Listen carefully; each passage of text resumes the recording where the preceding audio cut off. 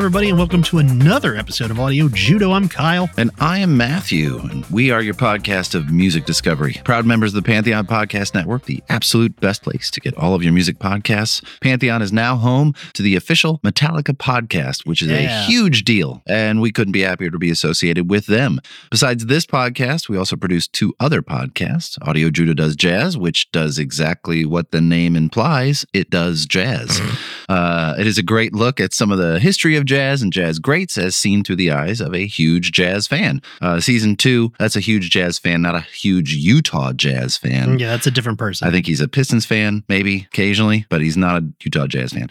Season 2 of that podcast comes to you sometime this fall. The other podcast is Throughline, which takes a look at the concepts on an album, whether intended or not. And that podcast is also in production for Season 2, and that premiere is coming this fall as well. Sweet. So, what do you have for us today, Kyle, for the last episode of Season 4? That's right. We're wrapping up Season 4, and I went punk, dude. Today we're talking about Wire's Pink Flag. I feel like we've very underrepresented punk on our podcast. Really? Yeah, because I was trying to think. We've done, I didn't write it down. What was we've done one kind of punk album. Well, it depends on what your definition of punk I guess is. That's true. I mean, Talking Heads has some punk elements to it. Did we do anything else punk-wise? I feel like we did, but maybe I feel like we might have done one, and I looked it up the other day, and I was like, and then I didn't write it down in my notes like an idiot. So, yeah, anyways, but I feel like punk is kind of a genre of music that we're both amenable to. Yes, I would say that. I wouldn't consider myself a punk. I don't think you ever considered yourself a punk. No, not in the truest sense of the word, no. Yeah, but it's always been a type of music that's very appealing to me. Yeah, when this appeared on the calendar a few months ago, I was like, what the hell is Kyle thinking? I was wondering, out loud, mind you, is this a record that you knew? No. Or was he just screwing with me? Or does he have some primary list that he's working from that I am not privy to? So, you chose a record that I know for sure I have heard. Mm-hmm. I've heard about it more than I listened to it. Yes. And it's a record that I think I have listened to completely once 35 years ago. And an album that the only time I did listen to it, I was really high when I listened to it. I mean, this was 1988 when I was listening to it. And the height of high.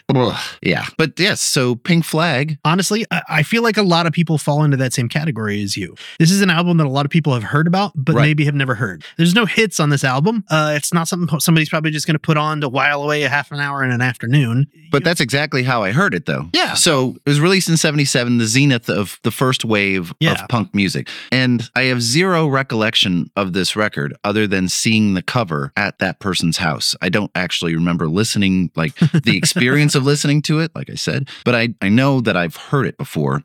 And I've heard that this album is highly influential, right? Mm-hmm. It's regarded as one of the best punk debuts of all time. Yeah. And by all accounts, it's not necessarily an easy thing to listen to. I would agree with that. Easy album to listen to. And we've covered artists before that aren't necessarily easy listens, right? But normally those end up being Judo Chops. Yeah. And speaking of Judo Chops, do you know that the only way you can listen to our Judo Chops is by subscribing to our Patreon account? Yeah. So if you're not familiar, Judo Chops are little mini episodes that we have. So when we have a subject that couldn't quite cover a whole episode or doesn't take up a whole album, we split it off and we do some little mini episodes with it. If you'd be interested in getting access to those, we have 3 Patreon tiers. You can go to patreon.com/audiojudo to check those out, but I will tell you what they all are. The highest tier is called the Backstage Pass tier. It's $20 a month, but for that you get a shout out by name or nickname at the end of every episode, early access to episodes via Patreon, access to the Judo Chops, like I just said, access to bonus bits you had to cut out of episodes. Plus, after 3 months of that tier, you'll get a special gift from Matthew and I, and the big one at this tier, after 1 year at this tier, you'll get to co-host an episode with us on an album of your choice. That reward does activate after 1 year and can only be activated once, so choose wisely. Not quite interested in shelling out $20 a month, but you still want to get access to the Judo Chops and help the podcast out, you can sign up for the Front Row Seats tier. It's $5 a month. For that, you get a shout out by name or nickname at the end of every episode, early access to the episodes via Patreon, access to the Judo Chop mini episodes, and access to the chopped out bonus bits. Not really interested in the Judo Chops, but you do want to help out the podcast a little bit. You can sign up for the Shout It Out Loud tier. That's $1 or euro or pound or whatever your local currency is per month. And for that, you'll get a shout out by name or nickname at the end of every episode. episode. Yes. So we're talking about Pink Flag. Yeah. But before we talk about Pink Flag, we should take a second to talk about Wire. Yeah. Which, other than some rudimentary information about each of the guys, I could find very little. There is so little information about this band. They're one of those bands that so many people cite as like, oh, that album was Pink Flag specifically was very influential for my musical, tastes. And they're the reason I formed a band. And it's like, oh, very cool. And then you go back and try to search for these guys and they're almost unknown. So the band originally formed in the mid 70s. And I have to say that because I don't know what date they actually formed on. I saw 1975 and 1976. Yeah, I saw October 76 is what I saw. How true either one of those is, I don't know, because I couldn't confirm it anywhere. Right. But originally it was Colin Newman on guitar and vocals, Graham Lewis on bass and vocals, Bruce Gilbert on guitar, and Robert Gray on drums. Mm-hmm. They started out as a punk band, but they really quickly grew beyond that. And then they kind of became a punk influenced band. And then they kind of became what was called at the time an art punk band. Right. And a lot of people now consider them to be the first post-punk band. Right, which I feel like definitions are so weird for that. I feel like, too, that's trying to slap a bunch of labels on something that you're just trying to fit it into that category because you weren't able to categorize it at the time. You're just trying to get it into a box. Yeah. A little bit of background. Colin Newman was born in 1954 in Salisbury, England, attended art school before he joined the band. He was the primary songwriter, musical writer anyway. Graham Lewis was born in 1953 in Lincolnshire and attended fashion school in the early 1970s before he joined Wire. Bruce Gilbert was the oldest member of the band. He was born in 1946 in Watford. He attended graphic design school before switching to abstract painting. In 1975, he was hired by the Watford School of Art and Design as an AV tech. Right. And began experimenting with oscillators and tape loops and delays. And he originally formed a band with Colin Newman, who was attending Watford at the time, in a band called Overload before they reformed a little while later as Wire. See, you found even more than I did because almost all of that was non-existent for me. There was another guy in the band, George Gill, but he wasn't in it for very long. But then drummer Robert Gray was originally a vocalist before he was a drummer. He was a vocalist for an R&B group called The Snakes before he left to join Wire. So a little bit of background for you. I mean, it was scant information about Wire themselves. They were apparently incredibly passionate, though, because they would spend 12 or more hours a day practicing and coming up with music and writing music and riffing and doing whatever they could to just play. Well, part of that was because none of them were musicians per se. So you're going to practice 12 hours so you could be taken seriously, at least to some degree. Yeah. They played their first gig at the Roxy Club in London on April 1st, 1977. Yeah. April Fool's Day. Good day for a gig. That was a successful gig. Yeah. Because the EMI offshoot, Harvest Records, a label primarily known for distributing Pink Floyd records, which was anything but punk, signed them to a record contract and sent them into the studio. And just like that, we're all caught up. Yeah. That's it. And now they were in the studio recording Pink Flag. Mm-hmm. It's interesting to me. I don't know if you have this in your notes, but it's interesting that they recorded this at Advision Studios. So Advision Studios was one of the main London studios in the 60s and early 70s. Yeah. Bowie, ELP, Elton John, Yardbirds, Yes. It was actually Yes's main recording studio. So I think we've encountered, like when we talked about the Police and bands like that, they were recording their first records in a small studio above like a garage or a barber shop, like some shithole studio. And here's this fledgling punk band that doesn't really know its instruments is recording where the Yardbirds and Yes recorded their albums. I think this is going to tell you that it's not your typical punk album. Yeah. And I don't think they were looked at as a prototypical punk band. Yeah. There was more to it than that. There was something else going on. I tried so hard to find out who it was because there had to be somebody in that chain that knew that there was something different here. Mm-hmm. They were playing some punk songs. They had a very punk sound, but they were more than that at the time. There had to be somebody somewhere, and I couldn't find it. Yeah. I could not find somebody that was like, oh, and, this person was their manager. This person was their whatever, and they noticed that they or even, an engineer, somebody. There's no Malcolm McLaren here. Yeah. Like Malcolm McLaren from the Sex Pistols. There's no one sitting there going, I see so much potential, or at least nobody that we know of. Yeah. It sounds like there is, though, because they're putting them in a proper studio. They're letting them use excellent equipment. Yeah. This is kind of art punk. Yeah. Surprisingly, though, they did all that. Not a great selling album. Oh. Didn't end up on any, top lists. Didn't really end up, doing any good numbers. However, critical darling. Yeah, won the hearts of critics. Yeah. For sure. 10s and A's across the board. Right. Critics love it. But critics love to make a darling of things that they think only they can appreciate. Yes. So if the public can't get it, well, it's probably because we are too dim to understand it and see its worth. Oh, I love your setup. Case in point, Robert Christgau loved this record. Absolutely loved this record. He called it a punk sweet and praised its simultaneous rawness and detachment, and that it is similar to the Ramones, but much grimmer and more frightening. The Ramones, of course, sold records. Yeah. Critically revered and loved by other musicians. That's what made this album stand the test of time. Bands like My Bloody Valentine, Guided by Voices, REM, even contemporaries like The Cure said they changed their sound after they released their first record because they heard this record. Yeah. And it sent them in a completely different direction. Rolling Stone has this album at number 412 on the top 500 albums of all time. So it's not without merit. It actually jumped to 310 in 2020. Holy smokes. So it's gone 100 up. spots? Yeah, it jumped 100 spots. It's number 378 on NME's top 500 albums of all time. Pitchfork put it at number 22 on its top 100 albums of the 1970s. And obviously it's in the 1001 albums you must hear before you die. Obviously. Incredibly influential across a bunch of other music genres like you just mentioned. However, saying all of that, and you already brought this up a little bit, this is not an easy album to listen to. It sounds great. There's no audio issues with it, but it is not something that you're just going to put on in the background and do the dishes to or something. You have to want to listen to this and you have to sit down and give it a good listen. Well, the album has 21 songs on it. Yeah. And it's 36 minutes long. 3 of them are under a minute long. 9 others are under 2 minutes. Yeah. So it will prove to be a challenge. Yes. Should we talk about the cover though? Because that's that's at least as I almost said iconic as the sound of the band. It is, but it's so unpunk-like. Yeah. It reminds me more of a Floyd album cover. This looks like a cover that Hypnosis or Aubrey Powell would have very done. much. You can describe it. So it's just a picture of a pink flag flying on the top of a flagpole over a blue sky. There's some dirt below it, and in the top left corner is the band name, Wire. Yeah, that's it. The flag is in the absolute dead center of the record. I mean, it draws your eyes to it. Yeah. But it doesn't look like a punk album cover. Everyone out there knows Nevermind the Bullocks and that stuff, and it looks like a ransom note. Yeah. And this doesn't have that punk quality to it. So it's interesting. Yeah. Do you have the designer? I do, yeah. Art direction by David Dragon.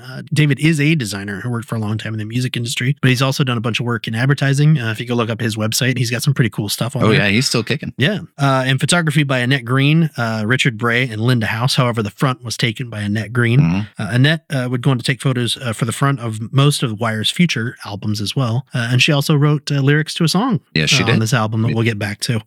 Very interesting. I, again, could find hardly any information about her. My assumption is she was somebody that knew the band. Probably. That's what I'm guessing. I mean, I tried to find that out. Maybe was she a girlfriend? Was she just somehow connected to the label? But I could find absolutely zero. Yeah. It's difficult. You Google Annette Green. Yeah, you get so 15,000 people. Yeah. Annette Green photography, and it's 500. 800. Yeah. Cool. Annette Green Photography, England. It's 250. And I'm not getting any closer. Anne of Green Gables. Correct. It's just going to keep evolving. So should we take a quick break and come back and do the track by track? Absolutely. Sweet. See you in a minute.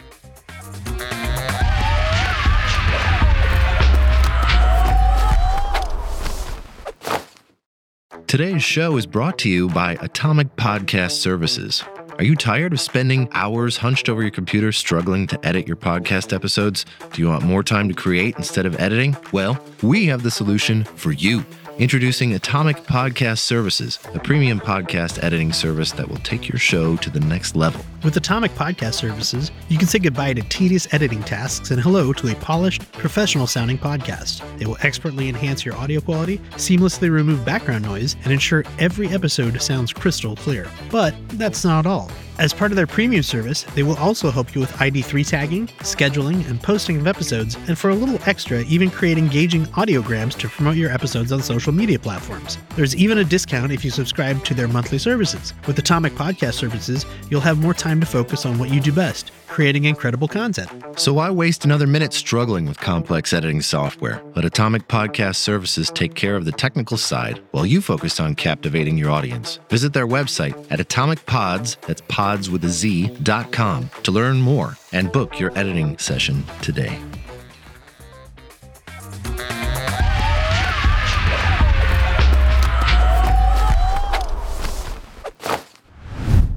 So a quick note before we do this, Matthew, like you mentioned earlier, 21 tracks. 21 tracks. Some of these are very short. The shortest one is 28 seconds. 28 seconds. I'm not going to play clips of all of these. In the episode, you're not going to play clips? I'm not going to play clips of all of these in the episode. You're not going to play like five seconds of a song? 1, 2, 3, 4. And then that's it. That's your whole clip. That's it. No. Have to really capture the mood. My thing is this. This whole album is 36 minutes long. Go listen to it after you're done with this episode, and that can be your introduction to it. I'll play some clips. I'm not gonna hold back on all the clips.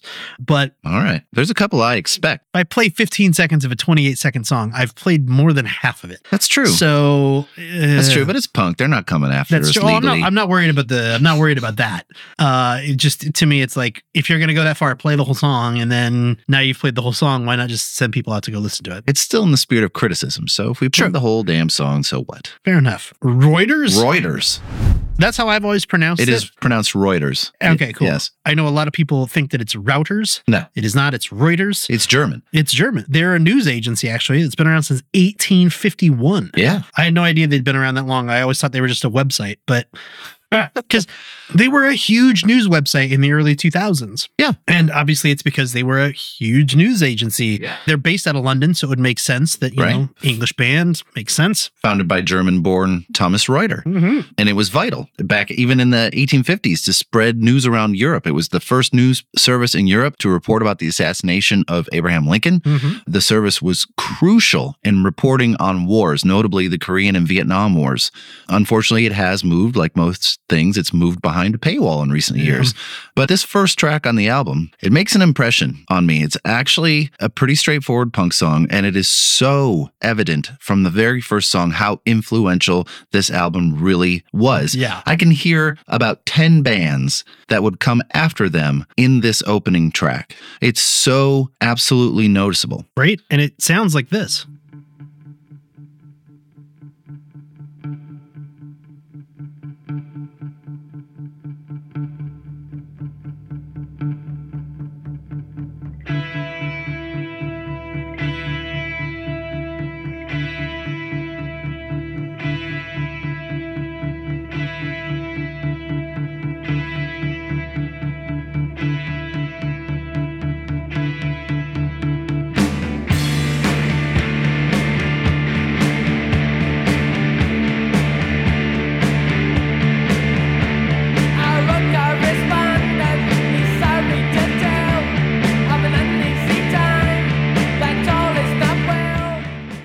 So I know we talk about this a lot, and for some reason it seems to be a lot of the albums that I pick. You listen to this now and you say, oh, it's a punk band. Oh, they're the punk, whatever. Mm-hmm. You don't realize in retrospect when somebody was first at doing something. Correct. And I'm not saying they were the first punk band, but they were very early on in the punk movement. 1977, late 77. This is still pretty early in the punk movement. And they were very heavily influenced by the same things that was influencing all the other punk bands to go punk, which was to fight back against the way that music was moving. Correct. To fight back against the commercialism, which is kind of ironic since they almost immediately sold out after their first gig, to fight back against the pop sound and the expanse that was happening in so much music. In all honesty, I kind of always have felt that punk, the other end of the spectrum from punk is prog rock. And I don't mean that they're like necessarily fighting one another or anything like that. And I don't think either one is good or bad. I just mean that prog rock is about expanding. How can we get a whole orchestra in here? Get the sitar player in here. Go to the mountains in Nepal and get a vorbaborp player and get them over here to record. Bloat. Exactly. It's about how expansive can we get music. Punk was exactly the opposite of that. They said, how can we go back to the roots of rock and roll, but also make it something new and unique? True. And I think that they were both happening about the same time. Yes. I mean, when would you say prog peaked? Like early 80s? Peaked? The peak of that iteration, I would say 76. Okay. Probably 2112, Lamb Lies Down with Genesis. You had Close to the Edge by Yes. You had Songs from the Wood by Tull. It's probably right around then. Okay. And that was in between Animals and The Wall. So yeah, it's right around then. Cool. So this is a little bit after that, obviously, but I think that it's kind of a pushback to those sounds. It's a pushback against that big 100%. expansive- Yeah. Yeah. And I've always kind of felt that way, that they're opposite ends of the spectrum. Again, not saying one is better, not saying one is worse. I like both. And I think people can. That's but what they're different. I found irony in the fact that they were recording this record where Yeah. Yes records their records. And I'm like, if you're making a statement now, it's not that accurate then if you're rebelling, but I get it. Yeah. So this album was written only 2 years after the end of the Vietnam conflict. Mhm. So my feeling is that this is what this is about. But how much more punk can you get when the final 8 words of this song are the word rape over and over and over and over again? Yeah. It's kind of brutal. But for me, words aside, it's the meter of the vocals that stand out so much. And there's so many bands in there. I can hear the Damned in there. There's so much stuff that, again, if you're putting yourself in a headspace of, I'm trying to listen to this as if it came out before everything after it, then you can hear where that Genesis is, not Genesis the band, but where that beginning is. So yeah, it's a good song. Yeah. Like you just said, the story is about, it's being told by 2 reporters. One is the at-home reporter who's reporting on the war far away, and one of them is the on-site reporter who's in the thick of it, who's actually in the war. And obviously towards the end of the song, it sounds like the war has started to go badly, and that reporter's trying to get out. Mhm. And then they sing about all the horrible things that happened during war. You ready to field day for the Sundays? Yeah. Holy shitballs, Kyle. This is the most comprehensive song that I've ever heard that only lasts Right? 28 seconds. This song tells So glad you said that. an entire fucking story. It's a story of an unfaithful man whose infidelity is revealed to his wife through the weekly tabloids. Mhm. And it works perfectly. Pictures of me with a nude on page 3. Yeah. So page 3, in case you don't know, refers to The Sun, a British tabloid that would feature topless pictures on page 3. Yeah. Or any kind of nudity. Yes, these girls became known as page 3 girls. Yeah. Pop singer Samantha Fox was a page 3 girl for a Yeah. while. Sorry, I read it wrong. Pictures of me with a nude on page 3. Pictures of me with a nude on page 3.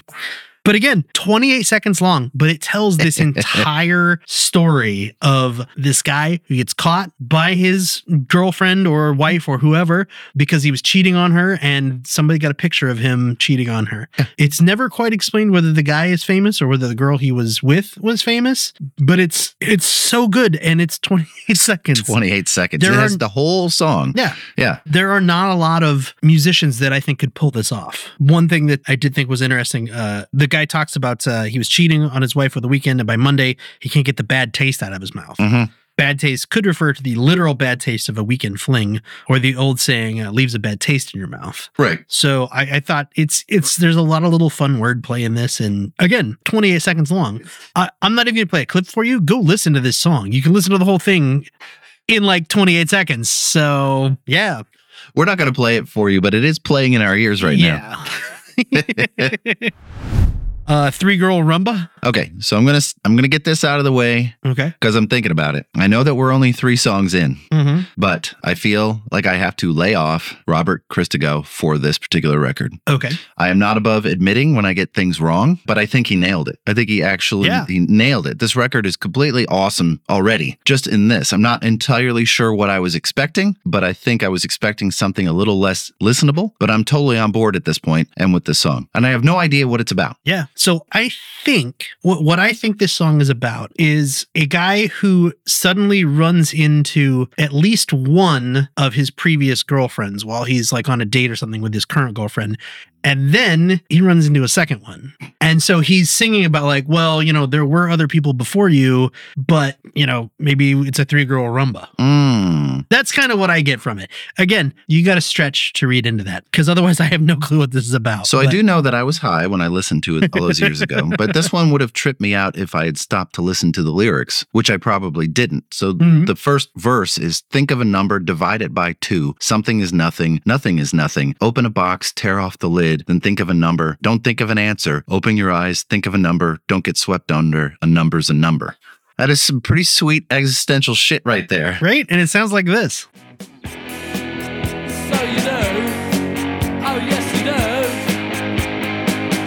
the impossible.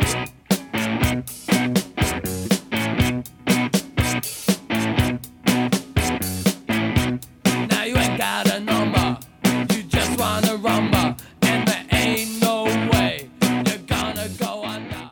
It's very interesting because it doesn't sound. His lyrics sound punk. The way he delivers them sounds punk. But you would never think that guitar. If you played that guitar riff outside of this, Right. you would never think of it as a punk song. Well, no, and you've heard that riff before, Yeah. right? Because Elastica, band from the 90s, lifted that riff completely for their song Connection. Yeah. But it's a sweet guitar groove. Yeah. And I could be listening to that in my car right now because that's how much that beginning of this record's speaking to me. Like it's excellent. Yeah. Ex-Lion Tamer. So punk in its construction, right? Yeah. A song about how television is bad for you. That's a pretty punk song. Right. But originally the song was written about a lion tamer, Right. but then the band scrapped all the original lyrics and rewrote them. And instead of coming up with an entirely new name for the song, they just slapped X on the front of it and called it a day. Which is pretty punk. Right? Should we call it something else? No, mate. X, lion It used to tamer. be a Lion Tamer. I hear The Cure in here. I Yeah. hear so many bands. What I'm most irritated about, Kyle, is that this album escaped my view for my whole life. I would have listened to this to death back in the day if I had known any better. But it's about the mindlessness of watching television. Yeah. So they talk about The Lone Ranger, which was on the air from 1949 to 57, but it's been in syndication since. Right. They also mention Batman and Robin, all these old classic TV shows. And they compare it to this idea of, television is going to rot your brain because you're going to sit there and you're going to eat your, TV dinner and sit there and just let your brain rot while you watch it. We have a lack of motivation, right? So we don't even bother making dinner anymore. Yeah. We just heat up a frozen dinner. Next week, we'll solve your problems, but now fish fingers all in a line. The milk bottles stand empty. Stay glued to your TV set. I was one of those kids. Loved me some fried friends. Some fried friends. I've never heard that before, but I love it. That's what we used to call them for the kids. Like, I want fried friends. Ex-Lion Tamer sounds like this.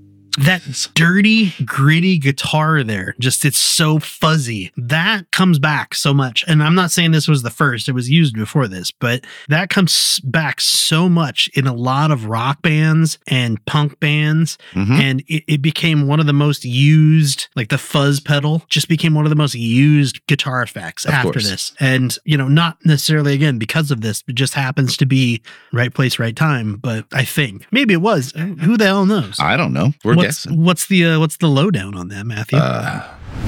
The wordplay in this song is so much smarter than I was expecting.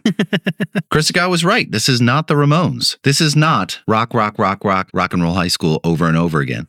Right? It's insightful. It plays around. The lines, another cigarette, another day, from A to B, again avoiding C, D, and E because E is where you play the blues. This was written by musicians, even if they weren't that accomplished on their instruments just yet, for other musicians. It's super smart. The riff is super repetitive, which is a mainstay of punk music. But there are enough included changes that make it interesting. Yeah. The complete musical dropouts, the spoken word sections, some of the screaming, it's all painting like a texture that was so original for 1977. And the first four lines of the song, you looked at that are basically the laws of attraction. Something made popular by the book The Secret several years ago about manifesting what you want by believing that it's going to happen so you bring it into existence. It's pretty heady stuff for a punk record in the late 70s, Yeah. crying out loud. The act of which is called secreting, by the way. Oh, it's...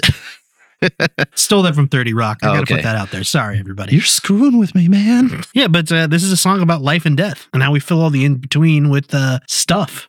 And that stuff sounds like this. That's a low down.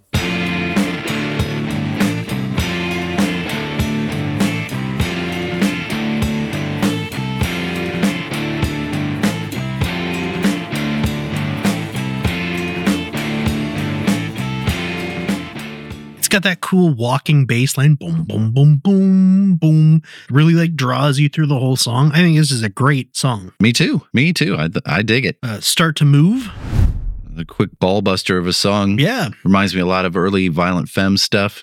What's this, like a minute 13? I think so, yeah. Crazy how much stuff they're able to pack into this little thing. And it's kind of vague punk lyrics, but I do like the which now, rooster or chicken, mainly because it rhymes with the previous line, no bush, but trees thicken.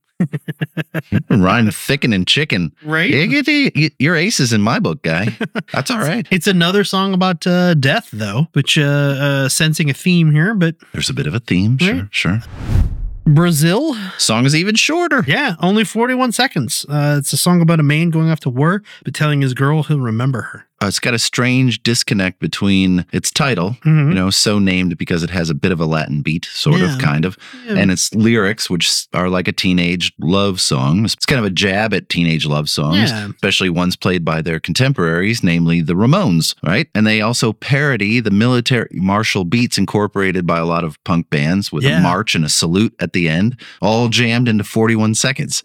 And it makes me wonder how some of these songs would have sounded if they had been completely fleshed out. Yeah. Like if this song had been 4 minutes, where would it have gone?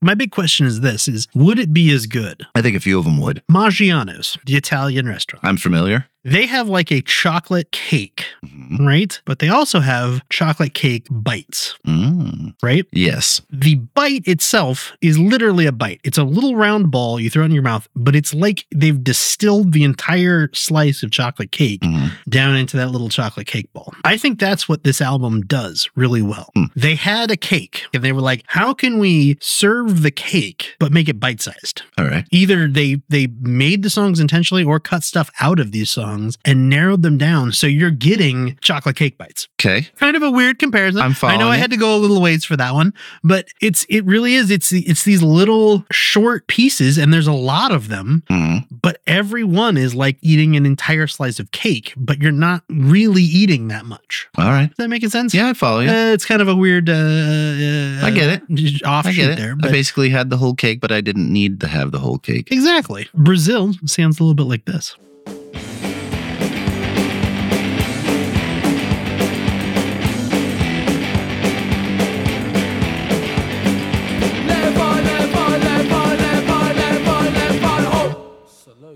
So one thing I did find was very interesting is they mention, they refer to the splitting of the atom to end this war that this guy is going off to. Oppenheimer. I'm curious to know though, so is this song supposed to be about World War II? Or is this song about like Vietnam and modern war, but they think they're implying that because of World War II, all modern wars, the only way you're really going to ever end a war is by dropping an atomic bomb? I don't think it's about any of that stuff. It's too much. 41 seconds. It's so difficult to distill that down. All right. But I don't know. But it's so obvious. It is so obvious. A song about some time, passage of time. What's the song about? It's so obvious, Kyle. Wire is becoming bored with the punk scene already.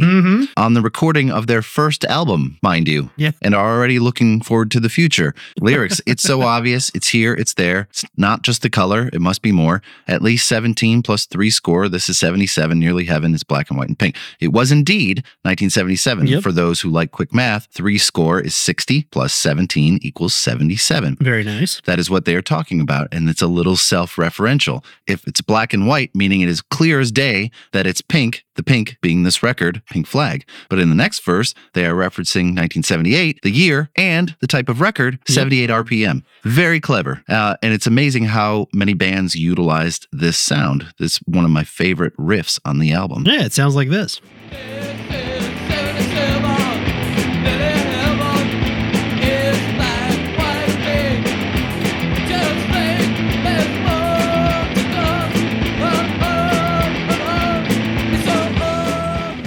So obvious. It's so obvious, but I feel like they're kind of taking the mickey here too, because they made a song called It's So Obvious that has what might be considered the quintessential punk band sound in it.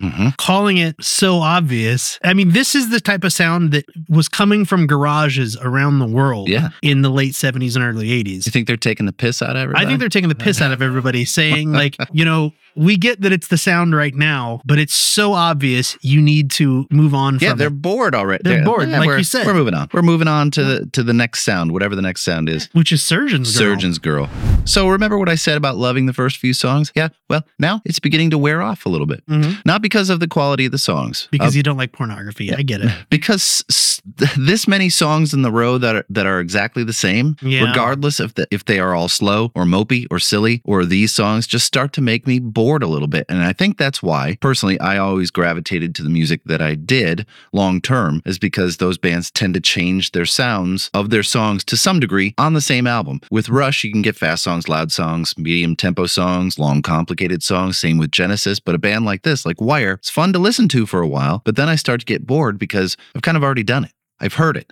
And even if it's 35 minutes, I still want to hear something else. And again, I think that's why some albums like this, I'm not going to listen to the whole thing. I'm going to mash it all up. That's why I used to make so many freaking mixtapes as when I was growing up, not to give away to people, just because I wanted to have like a selection of songs that I enjoyed that I wasn't going to hear on the radio. Okay, fair. They refer in the song a lot to glossy mags. That's why I was making fun of you for not enjoying pornography. Right. Glossy mags, of course, referring to the paper that these are printed on, so that they appear to be very vibrant and beautiful pictures, also so that they don't get too sticky. See, from what I gathered from the lyrics, this is what I read. I read this is about a guy going to his doctor or his surgeon and falling in love with the girl in the magazine at the doctor's office. Okay. The glossy mags, because he's kind of like, I'm making it a point to continue to go to my surgeon's office because that magazine is right. And see, I kind of took this to mean more along the lines of he keeps looking at this girl in a magazine, in like a porn magazine, knowing that she has had a lot of work done, but she's still beautiful to him and he still does whatever he needs to do after he looks at her picture. I can see that either way. Right? I like that. And it sounds like this. All right.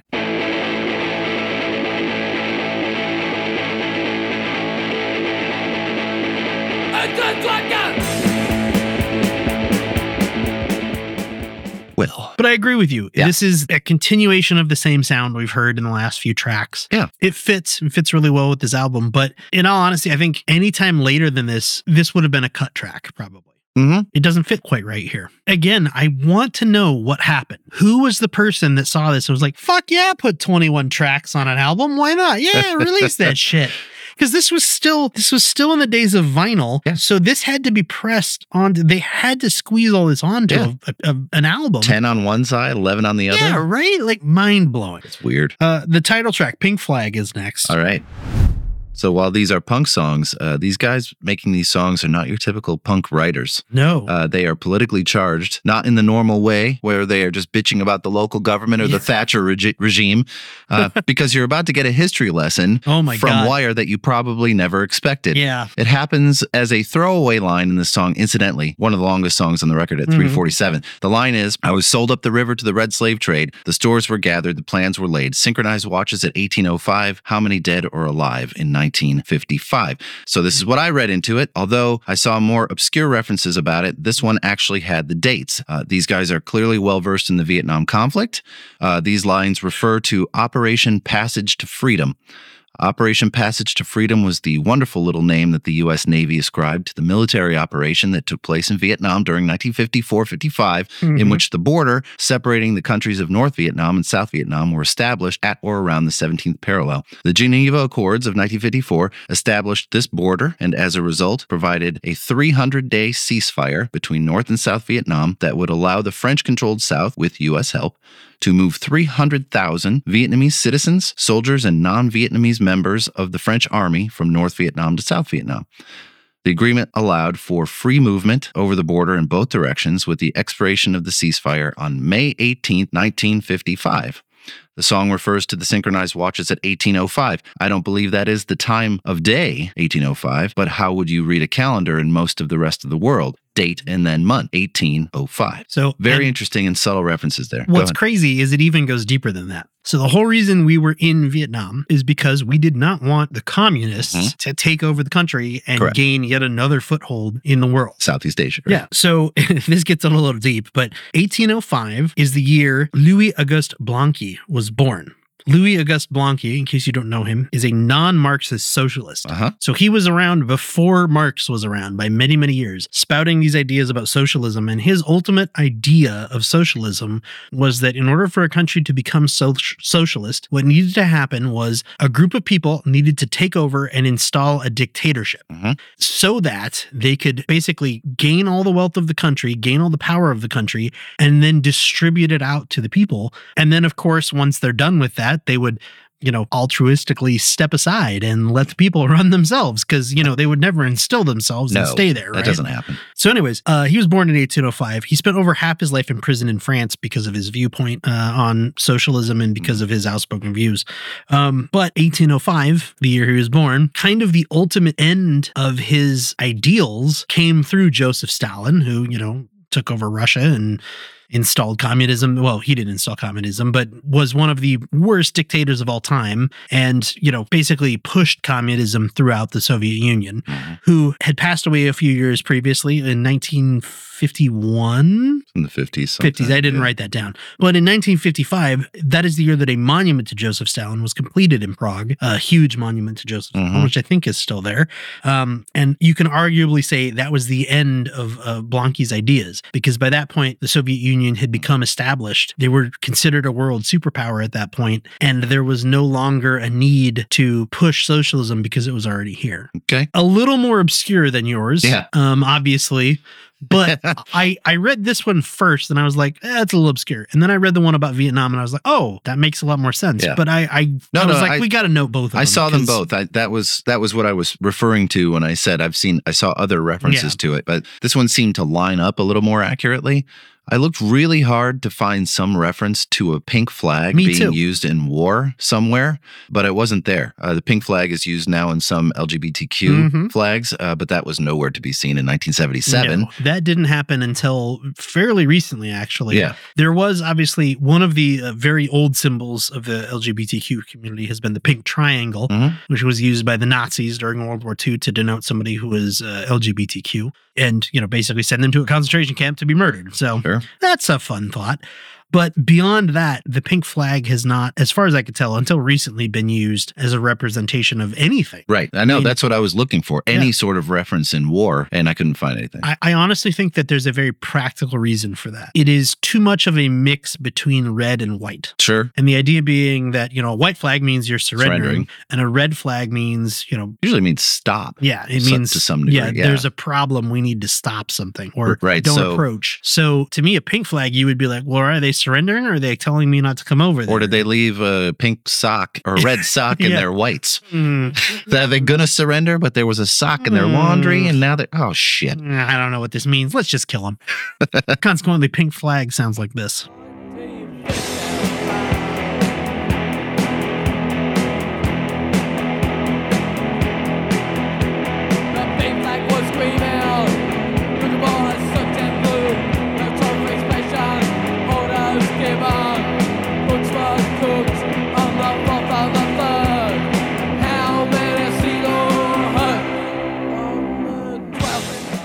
The commercial. Yeah, so you flip the album over and here's a little intermission for you.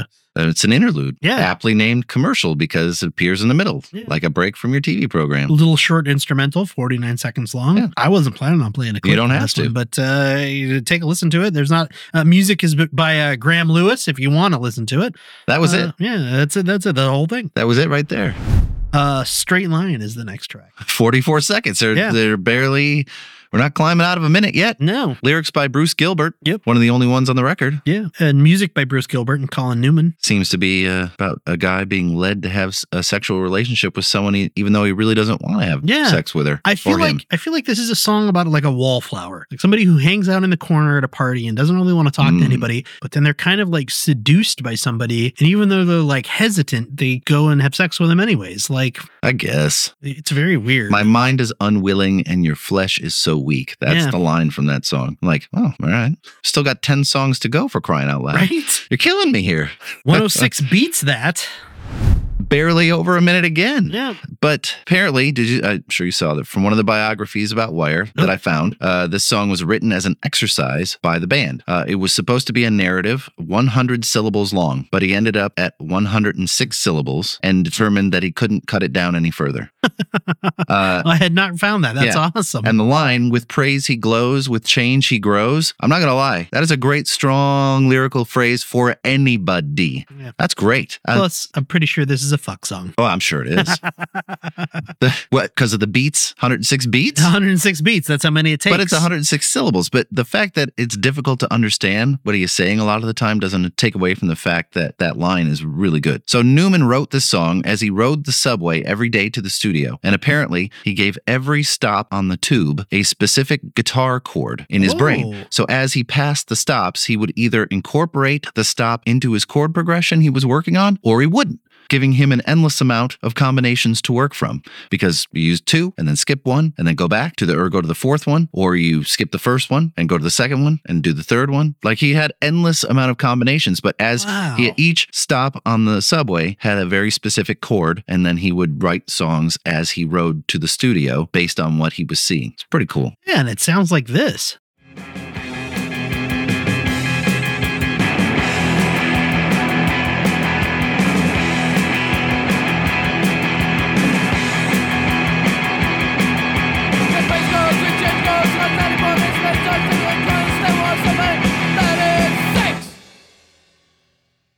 I'm glad you found more about that song, because I was like, 106 beats that. What does that mean? Like, and I couldn't find that. I knew you were going to go that direction, though. I mean, I was like, 106 beats. All right, well, yeah, that sounds about right. But I better test it. I mean, if I've been drinking, I mean, I had to test it several times, Matthew, to make sure. Well, you suffer for your art. I have to Kyle. suffer for my art. I understand. Mr. Suit. Yeah. Barely a minute again. Barely a minute again. But this is classic punk, right? Yeah. Anti-establishment punk song. It's the classic punk stereotype, the suit. Right. The guy who's I went the straight narrow, and I went to high school, and then I went to a business college, and now I've got an office job, and I sit in a cubicle, and I wear a suit every day, right? And I fill out insurance forms. We're telling the man to fuck off. Yeah. Like, you take your suit, fuck off. Take your suit and eat my ass. But that has become such a, like, I mean, even, the phrase, the suits, referring to people who are, uptight and stuffy and, in charge. Yes. Lyrics in this one by Colin Newman, some backing vocals by Mike Thorne, and it sounds like this.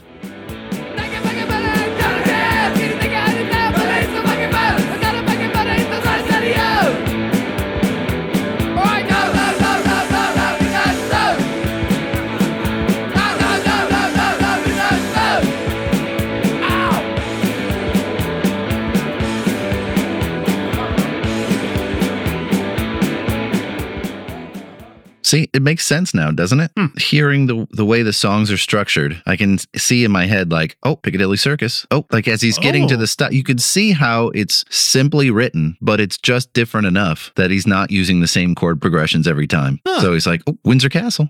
Wait, is there a tube stop at Windsor Castle? I don't know. That'd be kind of weird. I don't know. Only the Queen would use it. Or, excuse me, it's a special, only the King would use it. It's a special stop. All right. Strange. Yeah.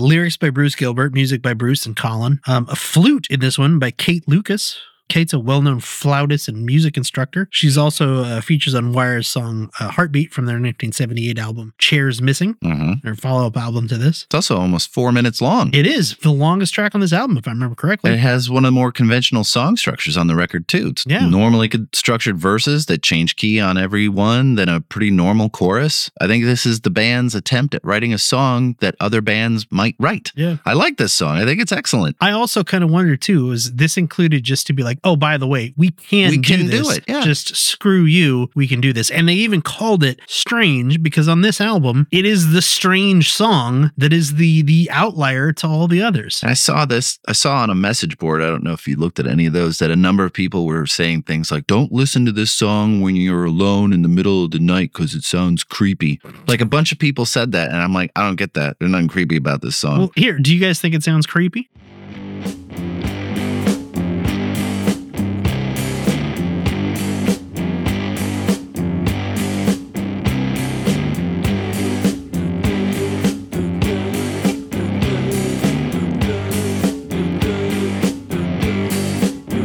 There's something strange going on tonight.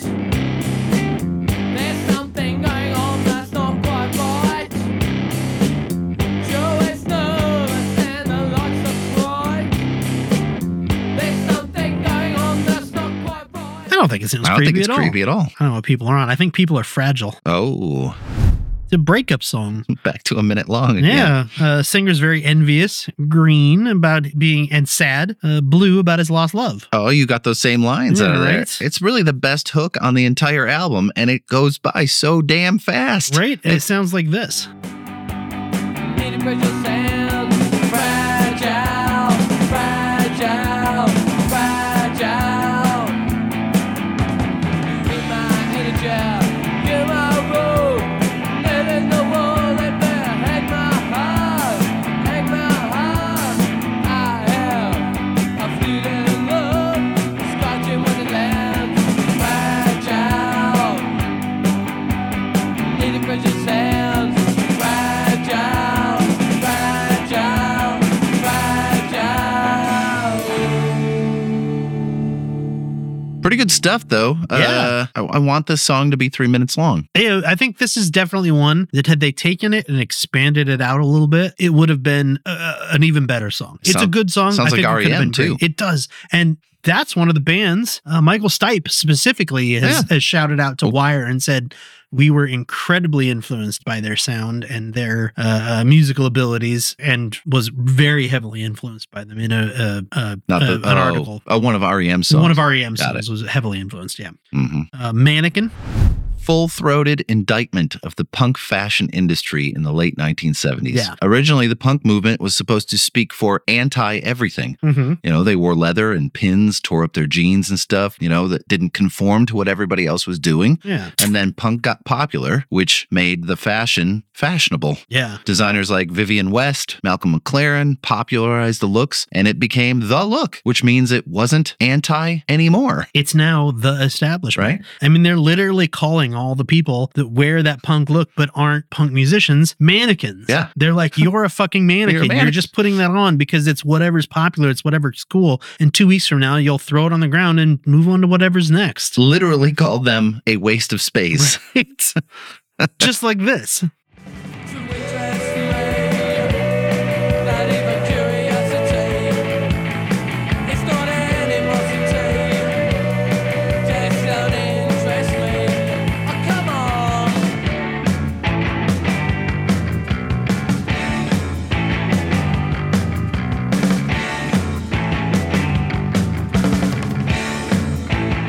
No disgrace. That's a great hook, great melodies. Yeah. It's super listenable song. So you're a literal waste of space. Now enjoy this wonderfully crafted Right. song in our very expensive studio. Some backing, some backing vocals here from Dave Oberly. He would from the band. From the band. From the bio. From the band Griffin. He would go on to found the magazine Kerrang! Kerrang! I know Kerrang! Which has come up in several episodes, and Yeah. we've talked about their interviews and things. Interesting dude. If you want to go look him up at some point, but Kerrang! different to me. Another less than a minute song. Lyrics by Annette Green. Yeah. Annette Verde. Yeah, Annette Verde. She did the photography. She did the photography on the front and the back cover. Yeah, as we mentioned previously. Short song, another one about time and death. Yeah. Sounds like this. I wonder what's going on. Someone's still supposed. But I'm right there. So to say the same different to me. Sit on the cancer in the city. It's gonna be terminal. And maybe they just wanted her to get a songwriting credit because the lyrics are pretty standard. Yeah. Although she does work the word mackerel into the song. Oh, yeah. And you have to respect that. She also references a sprat, and I had to look that one up. A sprat is a small fish belonging to the herring family. And then that line in the song makes sense because a sprat would have much easier time slipping through a net that was intended for a mackerel than a mackerel would. The mackerel would get caught, but the sprat would slip through. The only place I think I've ever heard of Good that stuff. is Jack Sprat could eat no fat. His wife could eat no lean. It's true. You had a fat bitch wife. Boom! Just kidding. Shit. Sorry, fat bitches. Whoa. Champs? Champs. I think this is a shout out to like all the student athletes in high schools and stuff who picked on the punks. Ah. I think that's what this is. I'm not positive, but I think that's what it is. And they're literally saying to them, hey, guess what? You might have been hot shit in high school, but you're going to burn out and lead a mediocre life for the rest of your life. It's a good song. It is. And I feel like I've heard this song before. Turns out I have. Sort of. If you dig a little deeper and you realize that this song sounds almost identical to a song called Harmony in My Head by the Buzzcocks, which came out in 1979, 2 years after this album. Both songs are good, but it's a clear chicken and egg situation because the Buzzcocks got more famous than Wire did. And Harmony in My Head is an excellent song. It's like, that's frustrating. I'm like, why have I heard this song before? Well, but I like your interpretation. Champs sounds like this.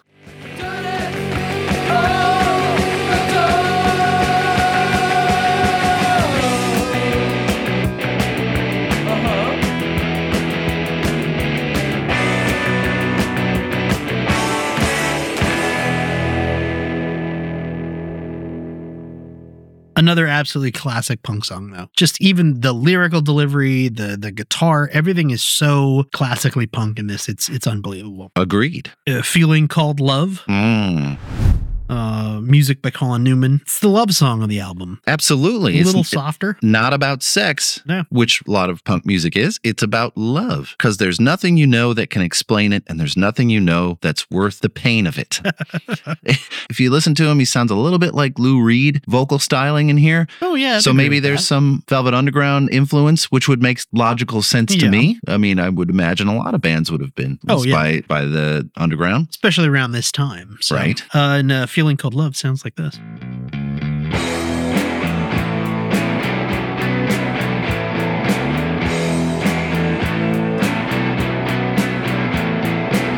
What is this feeling called love? What is this, Christina? Can't work out no hell. What is this feeling called love? What is this, Christina? Don't understand no how. Maybe I should try now. Oh, yeah. Pretty good. So we made it, Matthew. We did. Track 21, 1-2, XU. Yes, that's what it's called. And honestly, what sucks is the way it's written on iTunes is 12XU. It looks like 12 times you. And I'm like, 12 times U, 12XU. What does this mean? And What do then you I mean had to 12? listen to it. It was like, 1, 2, fuck you. And I was like, oh, this is a censored song title, just like you're buying an album at Walmart. Yeah. So the lyrics here are by Bruce and Graham. It's pronounced, like I said, 1-2-XU. X is supposed to be fuck. No. No, they couldn't say that on the back of an album cover in the 70s, apparently. So I guess. censored. The line, saw you in a mag, kissing a man, smoking a fag, kissing a man, might be a reference to a gay porn magazine, maybe. Maybe. Fag here obviously is used in the British way, meaning a cigarette. Correct. But they also clearly knew it was a pejorative for a gay man because of the subject of this song. And the line, got you in a cottage, got you in a corner, might refer to the term cottaging in Britain is I found that as well. Having some public sex in like a public restroom. Right. Usually George Michael style. George Michael style, usually amongst two men. And obviously in a corner refers to nobody puts baby in a corner. No, Obviously, this is a direct reference it's a direct reference to a movie Dirty that would come Dancing. out 10 years later. Yeah. But it's definitely a wonderful closer to this album. Yeah. It's this amazing punk song. It has these like little hints of like unusual things, like all the references to homosexuality in it that you would not expect from a punk band, even though they were generally very progressive and very accepting of people. But to be fairly open and blatant about it like this was pretty rare. Seems odd. Yeah. The song has legs because it became a pretty popular song amongst punk bands because it was covered by bands like Minor Threat, Bad Brains, Naked Ray Gun. They all did covers of this song. So it lived on more so than a lot of the other songs on this record. Yeah. This one was well known. But yeah, it's a great record. It is. Here, 1, 2. Oh, yeah. Fuck you. Fuck Sounds you. like this. All right. Here it is. Again. And it's called 1, 2, XU!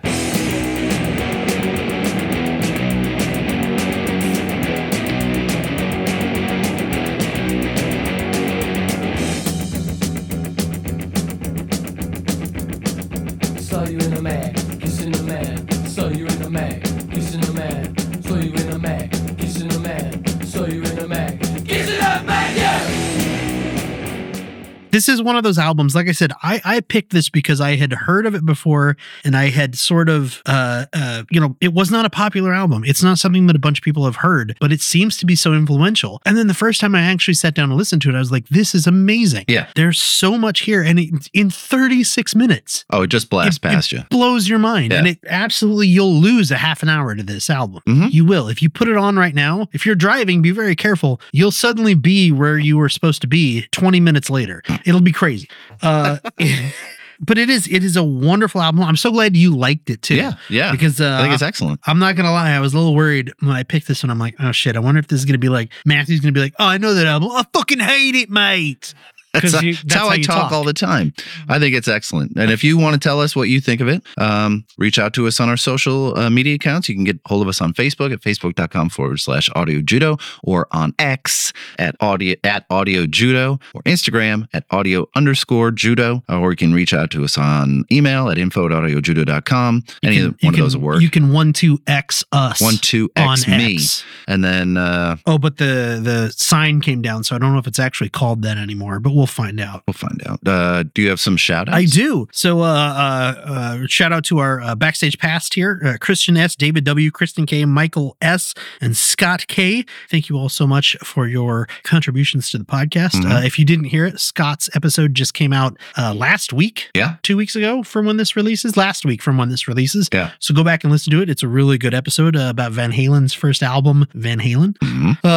Aaron P, Michael A, thank you both so much for your support at the Front Row Seats tier. And Diane and Simon C, our UK consultants. Nice. New sign up. So welcome, Diane, at the Shout It Out Loud tier. Thank you both so much. Thank you for your support. continued support. The next episode for us is the first episode of season 5. So naturally, we head down the Toad the Wet Sprocket road again.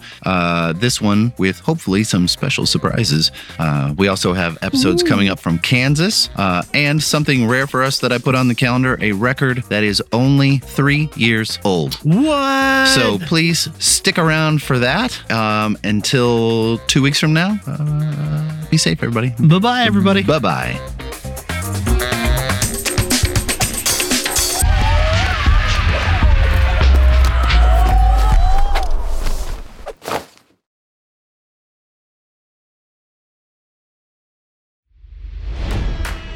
It's NFL draft season, and that means it's time to start thinking about fantasy football. FantasyPoints.com features industry-leading experts and prognosticators using proprietary hand-charted data to help you score more fantasy points. FantasyPoints.com is the place to go for whatever kind of fantasy football you play. Whether you play fantasy football, daily fantasy sports, or do a little bit of everything, Fantasy Points has the meticulously researched content to guide you to victory. And why wait for the fall? Fantasy Points also covers the new spring football league, the UFL.